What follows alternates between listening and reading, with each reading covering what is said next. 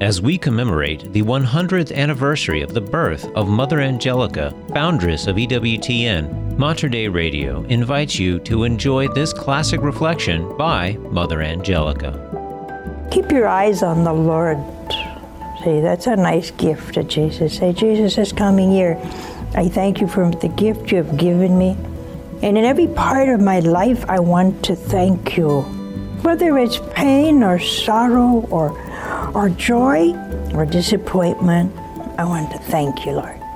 That's a wonderful gift to give to Jesus. I want to give you myself, Lord, by being a perfect Christian and not being ashamed to talk about you to everyone and anyone.